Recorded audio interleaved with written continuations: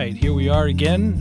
This is Brother Galen Decosta, and we're here today, May 9th, 2017. And today we have a wonderful guest on our podcast today. It's Brother Phillip Booker. We are so glad that he consented to come on and be on the podcast with us because he's just an all-around great guy.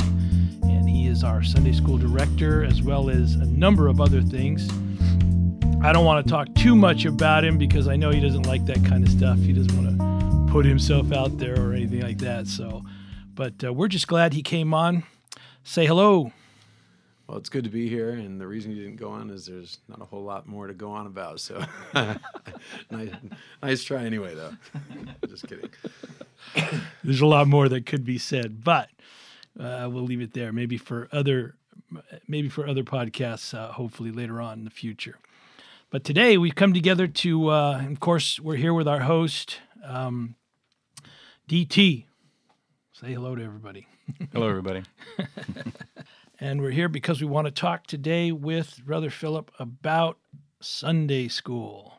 An interesting thing about Sunday school, I just wanted to look at some of its origins. Today I was thinking about it. And, of course, it started with a man by the name of, well, it's attributed to have been started by a man by the name of William Ashley Billy Sunday. He was born November 19th, 1862, through November 6th, 1935. And interesting, he was a baseball player in the beginning, later on converted and became quite a energetic evangelist, and some of the things you read about him, he made a lot of money. Brother Phillip, are you making a lot of money? Oh, yeah. Sunday school's a great moneymaker. No, obviously not. It's definitely a ministry, but it's definitely not for the money for sure. No doubt. So all kidding aside, well, no, I hope you won't mind a little bit of it. You know, it's fun being a part of the kingdom of God and being involved in the work of God. And I think that's one of the things that makes Brother Phillip such a great leader is he has fun. And people that work with him have fun with him. At least I hope so. I hope so. And so one of the questions I wanted to put to you first was, how did you get started in Sunday school? About how old were you? Or just tell us a little bit about your experience as a kid, growing up in it, and moving on into your participation in teaching of it. All right. Actually, as a kid, we didn't have a real strong history of Sunday school in the church that we grew up. I remember being in it, but nothing really memorable in the sense that it wasn't, and I'm not, this is just the way it was. The emphasis wasn't there, and I don't remember it being terribly exciting. I don't remember being real thrilled at the prospect of going to Sunday school. So we're being honest here. I am, and I'm going to tell you why, because when I started getting involved with it later, I wanted to make it the most exciting thing that a kid had ever been to. Absolutely. So I wanted a child that had been in our Sunday school to be able to remember back to specific moments in time when that particular thing happened. And we try to make moments all the time. But as far as getting into Sunday school, I was around 20 years of age when I first got involved back in about 1999. And I had no clue what I was doing. Not a clue. There was just a vacancy. And so I moved in, and I probably botched it up really bad, but we did our best to learn about it. But where I really, really started getting the real vision of why we do what we do is about 5 years ago when we got tied into bus ministry and Sunday school, and I started seeing the impact that it has both on our kids of our community and church kids. And I realized that there's really nothing else I've ever been involved in that's like it. And from then on, it just gripped me, and that's been my passion ever since. All right. So at the age of 20, this is when around there. What was your first duties as in Sunday school when you first started? I taught probably the hardest class on the planet, which is an 11 to 13-year-old boys class. That's that weird age where they're no longer a kid, really. They want to be cool, but yet they have the energy of a child.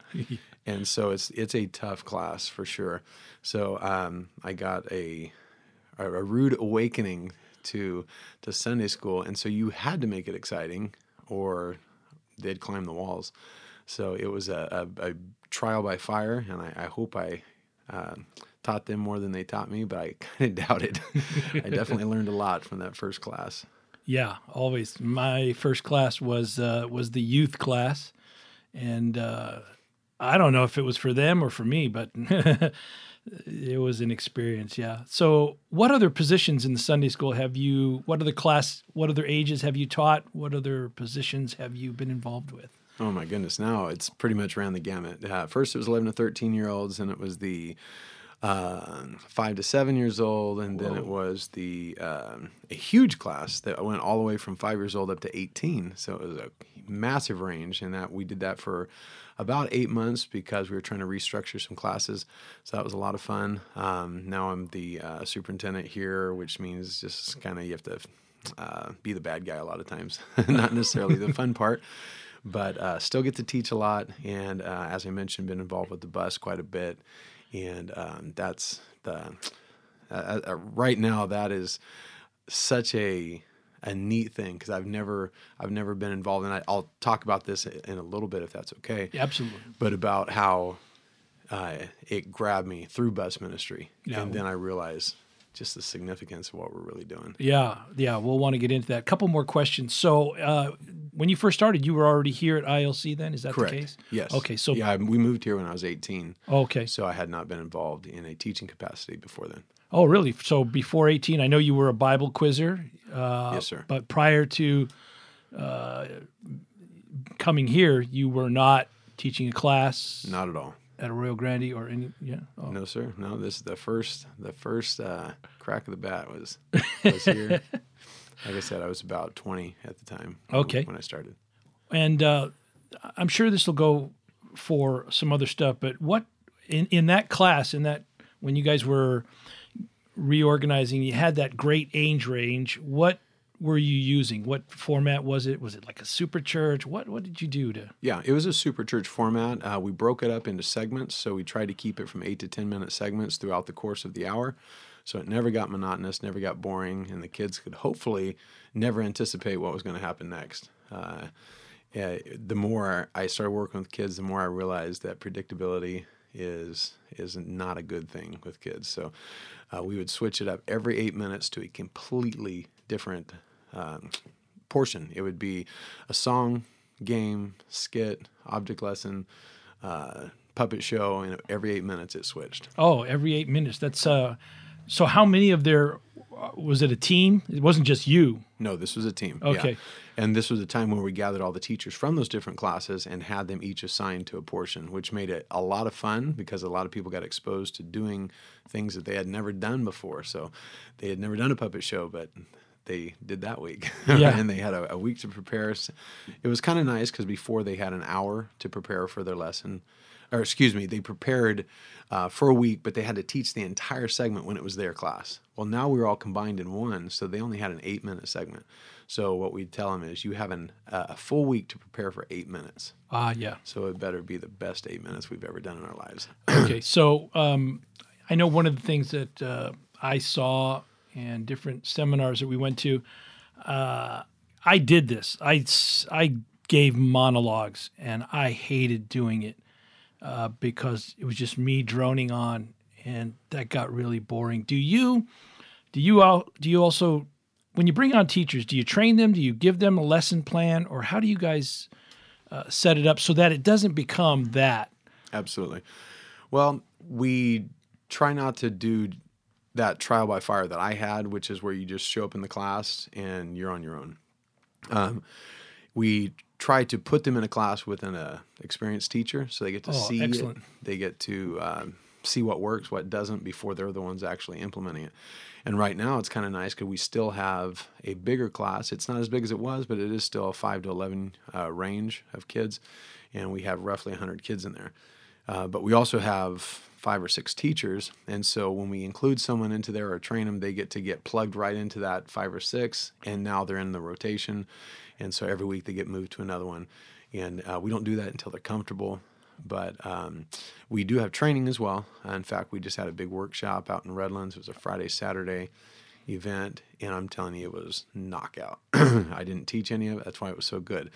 No, it was really good. We had some people we flew in, and they just did an incredible job. So there was definitely first-class training for anybody that wanted to learn more. Yeah. And, of course, we always learn on the job, too. Yeah, that was open to anybody who wanted to come from different churches, and I heard about some people that actually came from some churches that are not affiliated or non-apostolic churches. Is that right? Absolutely. In fact, I don't know that it really fits into the bounds of this podcast, but while we were there was a lady. She was obviously not from one of our churches, and someone introduced her to us, and she said, hey, she came to Rialto Church at Easter, and she saw your Easter play.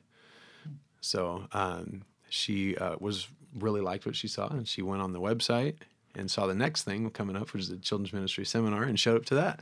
She wanted to learn more about it. So, hey, it was open to anybody. So it was a really, really neat thing. So, yeah, we had people from probably 10 different churches come to it. So it was a great event. What are some of the things that you do to help keep your staff motivated and fresh? Do you have these teaching seminars? Like I know this one does this one's at least once a year. Do you do other things throughout the year besides that? That particular one is once a year, but yeah, we do have get-togethers occasionally where we'll bounce ideas off each other, come up with what can we do better.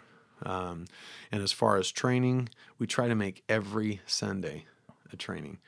So before class, we have a teacher meeting. We try to use 5-10 minutes of that. It doesn't always happen, but 5-10 minutes to talk about something that would make a teacher better, whether it's this is how to do storytelling. This is how to do an object lesson. This is how to. So every Sunday we try to do a little something, and then I'm telling you, when you see 7 other people, because there's again every 8 minutes it changes. You get to watch 7 other people give their best 8 minutes of the week, and you learn a lot. Oh, that's great. By just watching. So a lot of it's just by being in there and being exposed to it.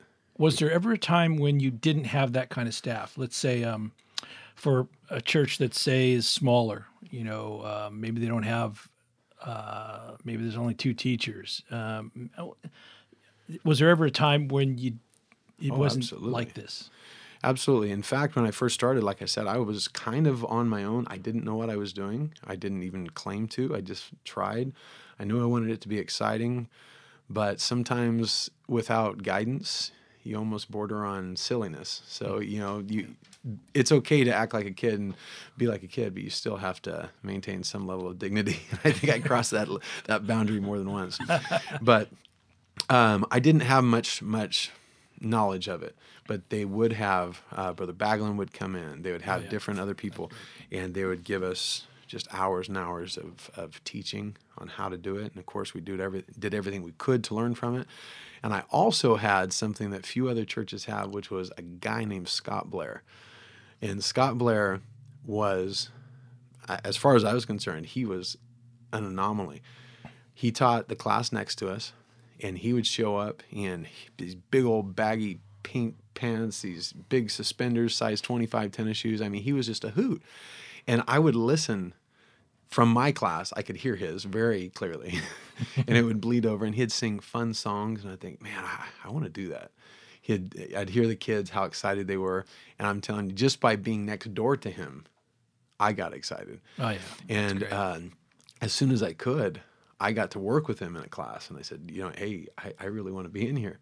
And I learned more from just being in that class and seeing the things he did than probably any training I've ever been in. And it was, again, being exposed to the live, just watching someone do it on a regular basis, that it really, really inspired me.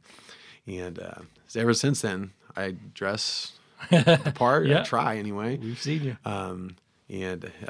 Anyway, just seeing how he interacted with the kids, and they loved the silliness, but he never crossed the line of losing your dignity. So that's what I'm trying to constantly do. But he did good. Let me ask you this: how do you guys do a? Do you have some requirements of the staff? Do you have some some? I don't know what, like a standard, like, hey, listen, every week this is. I know for me, when we were in Sunday school, we were required to read our lesson on Monday. Monday, we should have read our lessons and be praying and going through them all throughout the week, so that Absolutely. we didn't show up on Sunday trying to put it together. Yeah. Which I will confess I had done a couple of times, just a couple of times. But what do you guys do, or what do you ask of the staff? Well, we've all been guilty of preparing the last minute. And I actually have a website, ApostolicSundaySchool.com, where Great. we try to spread everything that we do to anybody that cares. Yep, we'll put There's object lessons, there's games, there's songs, there's podcasts on there that we've done. Just anything that we can do to help other Sunday school teachers, we try to just put it all up there. Excellent. But this is an interesting statistic. There's a stat on the site where you can tell the most popular day and time that the site is accessed. And ironically, for a Sunday school website, it's Saturday night at 8 p.m. That's I'm not telling. lying. Saturday night, 8 p.m. So obviously, late prep is not an isolated problem. Although the optimist in me is thinking that's for the following week, right? Oh, okay. Hopefully it can't be for tomorrow morning. Surely not. But I have a sneaking suspicion that it is. Yeah. But we always tell our teachers that the best time to start preparing is Sunday afternoon. And I don't mean that you sit down and you work on your lesson necessarily. At least read the topic, become familiar with it. There's like the red car effect. When you're about to buy a red car, suddenly red cars are everywhere. Or whatever you're thinking of is where it's all you see. So if you think of a topic on Sunday afternoon, on Monday, you're going to see something that's going to help you with your lesson on Tuesday, Wednesday, all the way through until by Sunday, you have more content than you could ever possibly cram into an hour. That's good stuff. I've never heard it put like that, but that's excellent, because if it is out of sight, it is out of mind. Absolutely. So as far as preparation, that's our number one, is start early. Never, ever wait to Saturday, especially at 8 p.m. For goodness sakes. Yeah. That's telling on the website. Yeah. You know what? That's a secret now. Everybody's like, oh, can't avoid it. If you go to the website, it counts you. I actually wrote an article on the website about it. Ironically, I said, I don't know who you are. I'm not tracking you, but you're doing it. Good point. Good point. And like you said, we've all been guilty of it, but thank God for those people that stick with it and stay in and just keep on plowing through. Yeah. And I want to make it clear that I am not at all separating myself from that. I have done that far too many times to count. It's easy to point out failure when you've done it yourself. So I try not to, but sometimes it happens. And what was that website again? ApostolicSundaySchool.com. And can you get through that from the ILC I don't website, think or is that separate? It's not affiliated with it, just something that I've started just to help out other teachers. More than anything, it was with our local church. We do a lot of really creative object lessons, some that I don't think I've ever seen anybody do. There's a lot of science experiments. Oh, yes. Just really exciting stuff that I hadn't seen anywhere. Let me put it like this. You'll see them online with zero spiritual application. They're just science experiments. Right. That's all they are. Okay. So we try to develop a spiritual application for every one of these that can be reproduced by our other teachers. And then, of course, I wanted to share it to anybody else that wanted that. And slowly it's grown now. People everywhere we go is pretty much saying that we try to use it on a regular basis. So that's great. Yeah. What a great resource. Man, when I was teaching Sunday school, we had none of that. We had to make it up as we go, and that's fine. Yeah, but here we are now. No excuses. Now, one thing you did mention is you mentioned curriculum. At Yes. least I believe you mentioned it. Yes. That's one thing that we are probably an anomaly with. We don't use curriculum. And I know that sounds weird, so let me explain that. We never found anything that perfectly fit what we were trying to do, which was hit some key doctrinal points every year. We want them to know the plan of salvation every week, no matter what. Excellent. We also want them to hear the oneness of God. We also want them to hear, there's certain key doctrinal principles that you want to hit on a regular basis. Right. And none of the curriculum we found did that. So we sat down, this was a couple years ago, with Pastor, myself, when Brother Michael Barrier was here, and a couple others, and we wrote out some key topics that we wanted to hit, and we put a schedule together. And it's more of we call it a theme than anything, that runs through all of our classrooms. So on this Sunday, every classroom is teaching about whatever it is, the fruit of the Spirit. Everyone is at their own age group's level. But they have to come up with the plan for their group. Okay. So you give them the theme, and they write the lesson. Now, I know that sounds like it's almost unfair to the teachers, but it really does spark some incredible creativity from a teacher instead of almost reading your plan, Right. which has been known to happen, not necessarily Yep. here, just in general. They're coming up with some incredible stuff. Yeah. We'd sneak in their classroom and take pictures while they're it's just unreal. You have to, I think we have a bunch of pictures on the church website, just of some of the stuff they come up with. So it's worked for us. Other people, maybe not so much. I don't know. But for us, it's been a success. Yeah, I can see how that there's a lot of and you know what, ownership. I think if the teachers take ownership of that, they can get some really creative things going on there, and that's a big thing, especially in the days and times we're living. Ownership is big. Yeah. Let me say this. Let me ask you this: what percentage? So the lessons are geared towards everyone, not just kids that are in church, grown up in church, but also, I mean, we'll get into this. Will segue right into our bus ministry here. But are the lessons geared more towards, or is the range for everyone? Doesn't matter. Bus kid, what? It is for everyone. If we tried to aim it at one or the other, we would miss half of the kids. Right now, we have almost a 50-50 split of church and bus kids. So we definitely are aiming it at the broadest spectrum that we can. Like every week, we hit Plan of Salvation. They're going to hear baptism in Jesus' name, repentance, and getting the Holy Ghost. In one way, shape, or form, it's going to be in everyone.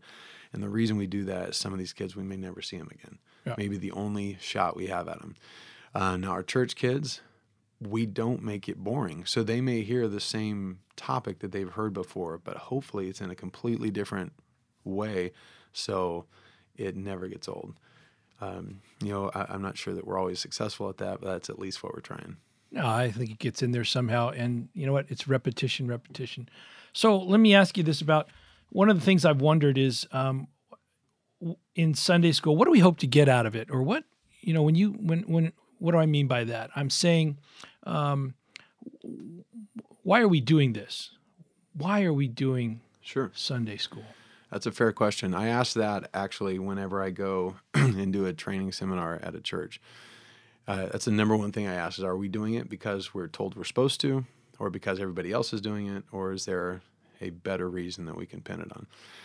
And the most basic, fundamental reason of why we do Sunday school is Proverbs 22:6. Train up a child in the way he should go, and when he is old, he will not depart from it. Frederick Douglass said it like this: it's better to build strong children than to repair broken men. And there is another quote that I heard actually this week, and it was something to the effect of, if you try to make an impression on a concrete wall, you're probably just going to hurt yourself and hurt the wall. But if you can get to it while it's still wet, you can mold it and form it to exactly the way it's supposed to be. So that's the way I see Sunday school. If you can get to these kids and literally train them before they harden up. In fact, there's some statistics that just go to show it. There's a company called Barna Group. They do studies of church and society where they meet, and they found out that this is an incredible statistic, but 43% of anyone that ever gets in church before they turn 13 years old. 43, almost half of every single person that will ever get into church gets in church before they're 13 years old. And there's even more incredible stuff. There's they found, and I'm going to pull this up real quick, by the time a child is 9 years old, their basic moral foundation has already been formed. Yeah. By the time they're 9. By the time they're 13, they've nearly irrevocably formed a majority of their beliefs about the nature of God, whether the Bible's true, and whether there's really an afterlife. By the time they're 13, what they believe is what they're going to die believing. So we can get to them before they're that age. There was a stat, it's been attributed to everybody under the sun, or not a stat, a quote that says, give me a child, and I'll give him back to you when he's 7. After that, you can have him because I know what he's going to be. So if you can train them, then when they're old, they won't depart from it. Yeah. Now, of course, stuff happens. We understand that. Yeah. There's other sides of that coin. Yeah. But speaking generally, absolutely, we're gonna do our very best to train them while they're young. Yeah. So what do you see? What do you hope to stick on, say, some of the bus kids, and let's just talk about that for a little bit. We have a really thriving bus ministry, and there's a lot of questions I had about that. First off is, it's a big commitment every Saturday, but for everybody that I've seen that's involved in it, they want to be, and they like being a part of it. How do you maintain that level of enthusiasm, commitment? What do you do to help keep that going? Part of it is self-energizing. You can be made to go on outreach and you will have a terrible time. Yeah. But if you go and are really open to what is this all about, I'm going to try it. When you go on outreach and you invite someone that actually comes to church and you see them, that you invited them, there is nothing like it. Yeah. There's nothing in the world like it. And I don't know how much time we have, but that's what happened to me. I went on hundreds of outreaches when I was young. And even when I was growing up, when I was a youth, when I was a young teen, when I was a young married. And I put it like this. I was in the Pentecostal cocoon. My family was in church. Yeah. My friends were in church. Everybody I knew was in church. If I tried to invite someone to church, they were already in church. So the only way I could do it is with someone that I had very brief contact with at a store or at a bank or somewhere like that. And of course, we would invite them. But your odds are much higher when you've built a relationship with someone.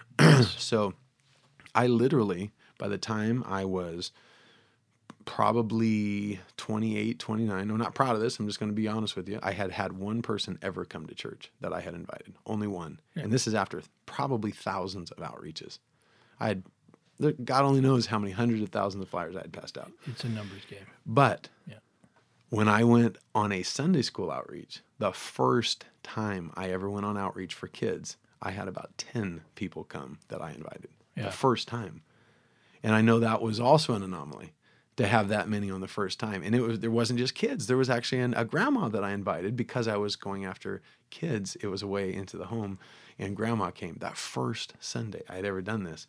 And you talk about being excited. I mean, I was just like, if this will get kids to church. And since then, I've seen multiple people get the Holy Ghost that I've invited. I've seen people that I've invited get baptized through children's ministry, through bus ministry. Right, bus ministry. And I know it's not the only one that works. There's many ways that people get people to church, but for me, it worked. I saw it. I have people that come that I've invited, and to me, there's just nothing like it. It's a great starter. If you're a shy person, you get to go with other people, they'll hold your hand, so to speak, and without a doubt. I always thought it was strange to walk up to somebody's door, ask them, can I have your kids tomorrow morning? And they say, yeah, and I had it happen multiple times, but I don't know. It's a strange thing to me, but yet I'm just glad. I'm glad they do. Now, not everybody's receptive to that. Well, the way you put it does sound a little creepy, but I try to be very cautious of that. Brother James Wang from San Jose actually put it. He said, it is a minor miracle every time we get a child to church. It really is. For someone to let you take their child to church, sight unseen, is unheard of, but there are ways of making it more palatable. We're not creepy, first of all. Yeah. I try to always have my son or daughter with me if I possibly can. We're making animal balloons. We try to have the bus with us if we can on the street so they can see what they would be riding in. And the number one thing is I invite the parents to come. Right. I say we're not just asking for your kids. We want you to come. It's a family thing. Come be with them in class. Check it out. And when they know that's an option, they may still not come, but at least they know we're not trying to separate them from their child. Yeah, that's a good point. I tell them, I'm a dad. Yeah. You come and ask for my kids, I'm going to wonder where you're taking them. So I try to break the barrier before they even think of the barrier. And it doesn't always work, but it definitely breaks it down. Another thing is there's nothing like familiarity. We go to these same neighborhoods week after week, and now it's year after year to the same neighborhoods. That's a good point, yeah. And they know us. They know us by name. We know their kids. We know their friends. We're part of the neighborhood. So it's not creepy. On that last subject you guys were just talking about keeping the kids that work, more into it. My daughter Sarah and Danny, they do it, and every Sunday after church, today was fun because we did this and this on the bus, and we sang this and this, and and so, like, I don't know what you guys do on the bus, and then they'd say all sorts of things, and they just love it. And seeing when they invite kids to church, Sarah once told me, she was like, "Oh, I invited this girl to church and she showed up," and so it made her even more happier and more just wanting to get out there and do it even more. So yeah. That's awesome. It is self-motivating when you see someone that you invite. But I didn't touch on this, but we do try to make it fun for us as well. And I don't mean that like selfishly, but if it's drudgery every week, yeah, you don't want to go back. So if I go with them on outreach, we're going to be making balloons while we're on outreach. We're going to be singing in the car. We're going to be having a blast in the bus. We're going to be goofy. We're going to have a lot of fun. But the goal hasn't changed. We're still trying to get kids. So we try. It's not always like it should, but I try to tell them that if they go to the worst class they've ever been to, a child will still want to come back just because your bus ride was so good. Yeah. And we try to tell the Sunday school teachers, if their bus ride was terrible and people were mean to them and they yelled at them and they, whatever, not that happens, but if it did, your class should be so awesome that they want to come back just for your class, that they would endure the bus ride. But if you got them both together, yeah, an incredible bus ride and an incredible class, you can't pay them to stay away. And that's what we're after. And we have the number one thing nobody else has. That's the Spirit of God. And if we can tie fun and the Spirit of God together, it's an unbeatable combination. Absolutely. Absolutely. Do you run any, we used to try to get the kids that we already have to get their neighbors. Do you guys run anything like that? Yeah. Yeah. In fact, we're doing a thing for the bus I drove last week where we told them it's $2, and this is not every week. This is a one-time deal. $2 for every visitor they bring, friend, neighbor, aunt, uncle, Wow. doesn't matter. $2 for every person they bring, plus $1 for the person that comes. So, and again, that's not coming out of the church's pocket. I'm paying for that. Oh, I'm okay with that though. If they bring 60 kids, what's it cost me? $150? Whatever. They're not going to bring 60. But if they did, I'm thinking worst case scenario, 60 people came to church. I think I can, I'd sell something. But more than likely, it might cost me $10. Yeah. Who can't afford $10? You just don't go to McDonald's that day. Yeah. I'm okay with that. Well, in regards to that, you may not know this stat, but I know I'm a regular giver to Sunday school because I believe in it. Not some huge amount, but consistently. Do you feel like you get adequately funded in our Sunday school department? We are probably one of the most blessed Sunday schools in all of Pentecost, and I'm not just saying that. We don't have to struggle for every penny. We're very careful. We don't spend stupid. Right. But we also don't have to do fundraisers to buy snacks for the bus. The church has been so generous, and we're very careful with it because our buses do break down, and we have to pay thousands of dollars fixing these things, so we don't know when we need it. Right. But I hear other churches that the stuff they have to go through just to afford some of the stuff that they do on a regular basis, and we don't have to fight that. Yeah. And I'm almost embarrassed by how good we have it in that sense. So we just try to be super careful and make that blessing turn into something that the kids respond to. Yeah. I'll tell you what, as a parent, and part of the reason I do give to it is because of the profile that is given to Sunday school in the main church. It's absolutely mentioned every Sunday morning by the bishop, by Pastor Booker, and so it's brought before us. But also because of the things that we see the Sunday school staff do when you guys bring it into the sanctuary, or when we see the different things that are being done, bringing it before the adult class, letting them see what you're doing. I know it makes me want to be a part of it however I can, and if being a regular contributor is a part of it, then so be it. That's what I want to do. So it's been a blessing for me, just you guys keeping a profile. You're not off to the side here every Sunday morning. Where's all those people? They're not doing their own thing, but we. Sure, and the one thing does lead to the other. the more things that happen exciting in Sunday school, the more times it gets mentioned in church. And the more times it's mentioned in church, now the emphasis is back on Sunday school. So that feeds off each other. It creates this really cool dynamic that, again, we're very blessed in the sense that the church is behind this. Yep. It's not something that is happening and nobody knows about it. Yeah. But it also is getting results, thankfully. And it's because the church is behind it. They're not independent of each other. If you can get both together, it's just a great momentum builder. Yeah, absolutely. Absolutely.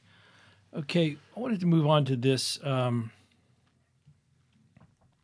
What do you do personally to keep yourself fresh? Other than, being full of the Holy Ghost, I'm talking more on a practical, do you take vacations? What do you do to try to help? Or do you ever feel yourself do you sense these things? How do you keep yourself?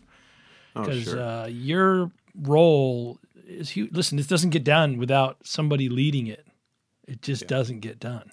Well, you'd be a fool to say that you never get burnt out or that you don't get tired. We all have that. We have these periods where you're just almost going through the motions and you don't even realize it until it gets pointed out, or maybe an event points it out for you. When you realize that, I'm just doing this almost out of habit. So as far as rekindling that, there's a group of us that meets every single month, and they're from California, Tennessee, Florida, and we call each other through Google Hangouts, and we share just neat stories. Oh, that's Anything great. that happened in their church, I want to know about it. If you had 16 get the Holy Ghost, tell me about it. How did you do it? What did you do? And it's very inspiring. So if you're at a low, your church may not have had a great Sunday, but maybe they had a smoking one and they can get you pumped up again. Or maybe it's reversed. Maybe you just had something great happen. So that helps us a lot. We also share ideas that worked and ideas that didn't, so we can not all have to repeat the same mistakes. It's very inspiring. So as far as a rebuilding every Monday, thankfully, again, this is just the blessings that I can do this, but every Monday I don't work. That's my day off. Saturdays are insane. Sundays are insane. Right. There are nutty days. Right. Most people have those as their kickback days. Well, those are just nutty. So Monday, thankfully, is just a time to do nothing but shut the phone off and recover. Good for you. Yeah. So then it's back on the wagon Tuesday through Sunday. So but Mondays is our day to just kind of quietly recover at home. So I do have that. And as far as staying fresh, I just really like it. I mean, I'm kind of like Brother Tyler Hodge. He said that he's a children's ministry geek. Well, that's how I feel. I really am. I just kind of geek out on this stuff. I love it. I like it. So every time I go on a trip somewhere, I don't want it to get stale. So I try to order at least one thing that's going to give me new ideas. So this time I came back and I didn't have one thing. So I ordered a bunch of used books I found on Amazon of all these kids ministry stuff. So I got 13 of them just now in a pile that I can't wait to dig through. So all kinds of stuff in there. So that's what I love. I just love, I love what I do. Yeah. So, I mean, it's hard to get too when you're burn out when it's something you actually enjoy. Absolutely. That's a great blessing to find that be your calling, your work. Tell us about the calling part. That was something I was interested in. How did that come about? You went from being involved, or was it a gradual thing, or can you point to a specific time where you felt like God really dealt with you? Or definitely more gradual. Okay. There wasn't necessarily a lightning bolt that burning bush. No, that would be cool. No, we've done burning bushes in class, but I never had it. But no, it was never one moment. But definitely it grew on me. But I'll tell you that one day when I pulled up and the kids I invited were there. Okay. That was a landmark moment. Yeah. When I knew that I can get people to church. Even if I am in that Pentecostal cocoon, I can get people to church. Yeah, that's great. That was a big thing. And when I saw the first person I had ever, not the first person I had invited, but the first person that got the Holy Ghost that I had invited, that was just mind-blowing that I finally had someone in church that I had brought that got the Holy Ghost. That was a big deal. And that's not necessarily a moment I knew this was what I was meant to do. Again, that's been more gradual. But those are the ones I look back on, and they jump out at me as big moments. No big bolts of lightning, but every day it just comes more clear that this is what I've... Yeah, that's great. The gradual growing, you just hang in there, you stick to it. Yeah. When you deal with a lot of bus kids, we see a lot of them. I can remember times of getting a nice roster and then having it shrink, and then seeing, finding out that certain ones, well, they moved, and I find them in another neighborhood. When we're dealing with a lot of the kids that come in on the bus that we get, that the Lord blesses us with on the bus, what do you hope for on those kind of things, or what do you hope they get out of it? And well, what would be the perfect story is one to come in, get the Holy Ghost, and pretty soon be sitting on the pew with their families. And unfortunately, they come from such a broken family and home life that many times they're not even in this state for that long, let alone for their life. I can't even count the number of times that we've had kids that have got the Holy Ghost, been baptized, even one that came and said, I want to be a bus worker. So we got them incorporated. They went through the youth guidelines. I mean, they were ready to roll. We got them the orange shirt. They went out for it with us on outreach. And the next day, their parents moved them away. And we hardly ever see them since. Oh. So it does happen that they move. My hope is that no matter where they go, they're never, ever going to forget what they heard. Right. Or more than that, what they felt, what they experienced. Yeah. And that's why we try to teach every Sunday, repentance, baptism in Jesus' name. You need this kind of church. There is one God. His name is Jesus. That way, I don't care where they go. It doesn't matter where they move. They know what church they need to find. Yeah. So my hope is that every single one of them we teach and bring on the buses is eventually a founded saint of God. We know that's not going to happen, but we're shooting for the stars. We're sure going for it. Yeah. But they have some pretty rocky backgrounds. So the odds of them all going through that perfect scenario is not high. Yeah. But we are seeing the fruits of it for sure. Absolutely. So we do our best. We do our best to plant the seed. And I do think you hear the stories all the time of people coming around in their 20s and beyond saying, you know what? A day came, I wanted to go to a church, and I remembered Sunday school. And so it has a huge impact. Absolutely. Yeah. And it's one of the easier ways. Getting kids to be involved is sometimes a whole lot easier than it is to get adults who, let's face it, they've got all kinds of baggage with them already. Life. Yeah. We've all got life, and so kids, easier to make a better impression with them. I'll never forget the story my dad tells all the time in church about a pastor that had a really neat service, and he wanted to share it. So he called his friend and was telling him about this awesome service, and people got the Holy Ghost. So he said, hey, 3.5 people got the Holy Ghost tonight. Obviously, it's a weird thing to say. So the guy's like, what are you talking about? 3.5. And he said, oh, I got it. 3 adults and a kid got the Holy Ghost. And the pastor, and this is the part I'll never forget, he says, no, you got it totally backwards. We had 3 kids and an adult. That adult's already half spent their life, wasted it. But if that kid gets locked in at this age, they have their whole life ahead of them to do something great for God. Yeah. So that's how we see it. Yeah. If we can get to them while they're young, they don't have to spend half their life with the devil. They can spend it all for God. Yeah. Yeah. We always, we just, we do our part. And let the Lord do his part. So as we're coming to a close here, is there anything else you'd like to add into this that we may not have brought up? Yeah, actually there is. Fascinating. There's one thing that when we were growing up, my dad's obviously the pastor or the bishop, and he's a great man of God, great preacher. Yes. And while he has never put any pressure in any way, in fact, if anything, the opposite of being a preacher, there's a lot of pressure that you're supposed to be a preacher because your dad is. It's just implied, or a lot of preachers outright come out. I remember a man of God I respected highly, I still do, and he said, why aren't you a preacher? Well, my dad has always told us, if you can be saved without preaching, don't preach, because it's obviously not meant to be. So if you can possibly not be a preacher, then don't be. Yeah. So myself and my younger brother have always followed that. Very wise counsel, by the way. But the question is, can you still do something for God whether or not you're a preacher? Excellent. Well, of course you can, but it's still hard to reconcile yourself. What am I? If I'm not a preacher, what am I supposed to be? I don't know. I had no clue. Literally, my life growing up, I didn't know. My older brother, he just, he knew from a young age that he was supposed to be a preacher, and that's why, he's a pastor now. But we just didn't know.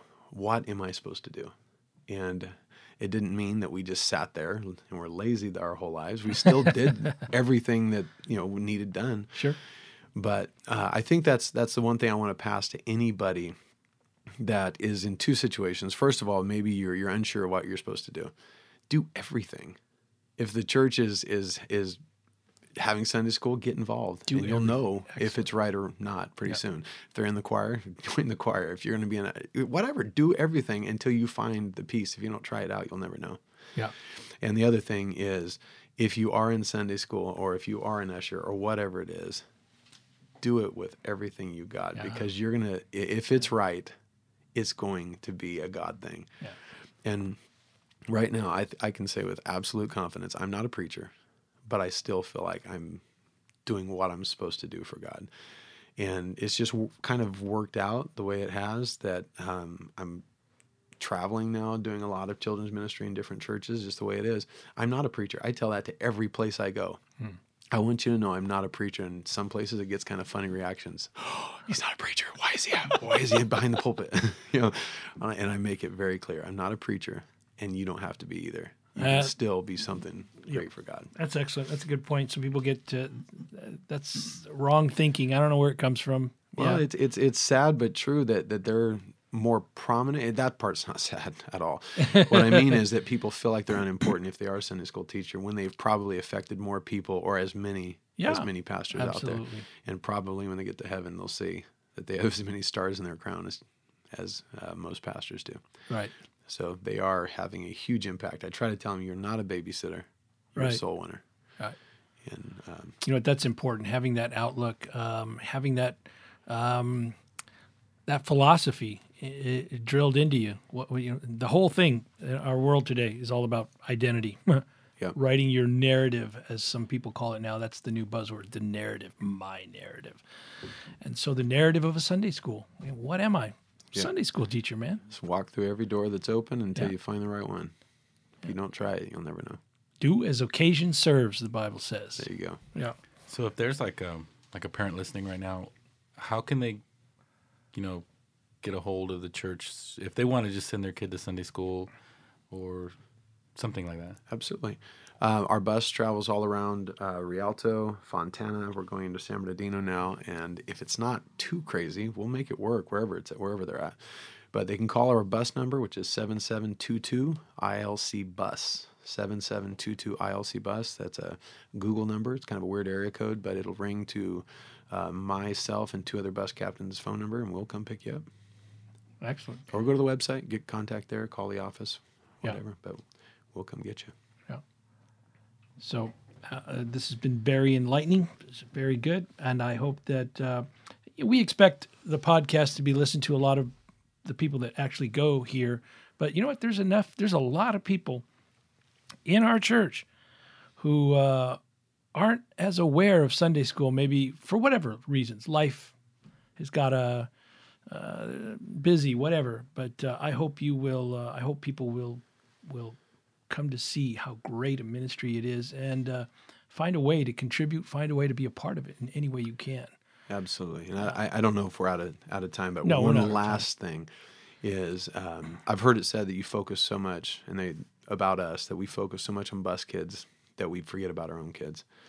And I have never seen more of our church kids getting the Holy Ghost than we have since we've started focusing on bus kids. Good point. My son has got the Holy Ghost. My nephews have got the Holy Ghost. My niece has got the Holy Ghost. This is just my family, let alone I don't even know how many over the last couple of years that have got the Holy Ghost. Right. So we don't forget our own kids. No. They're still a huge, huge priority. But when you do God's work, He's gonna bless you as well. Yeah. I've heard that statement before, but I disagree with it because, what do you mean? You got a place to go, you're getting great lessons. it's not different. Yep. You're a kid just like any other kid.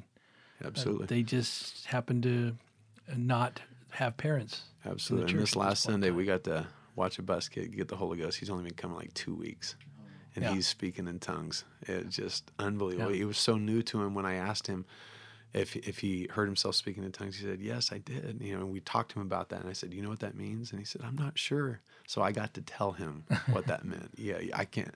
There's nothing like it. Nothing like it in the world. Did he get baptized also? Or? No. He got the Holy Ghost Sunday morning, and we're talking to his parents, so we'll see where all that goes. If it works out, we may be able to get mom and dad a Bible study, teach them what happened to their son. That's what we're after. There was something I did want to ask you about, and we don't have really time limit.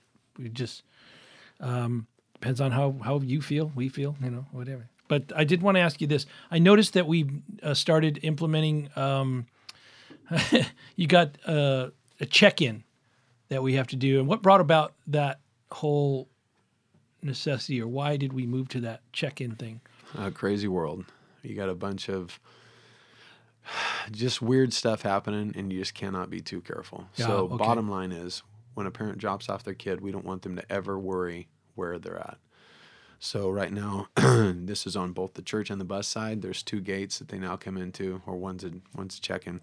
When they check their kid in, only one person can ever come get them unless you've signed a form allowing somebody else, and that's the person that checked them in. So it's just a security measure because it's a crazy world. Yes. And we don't want the wrong person picking up a child. Right.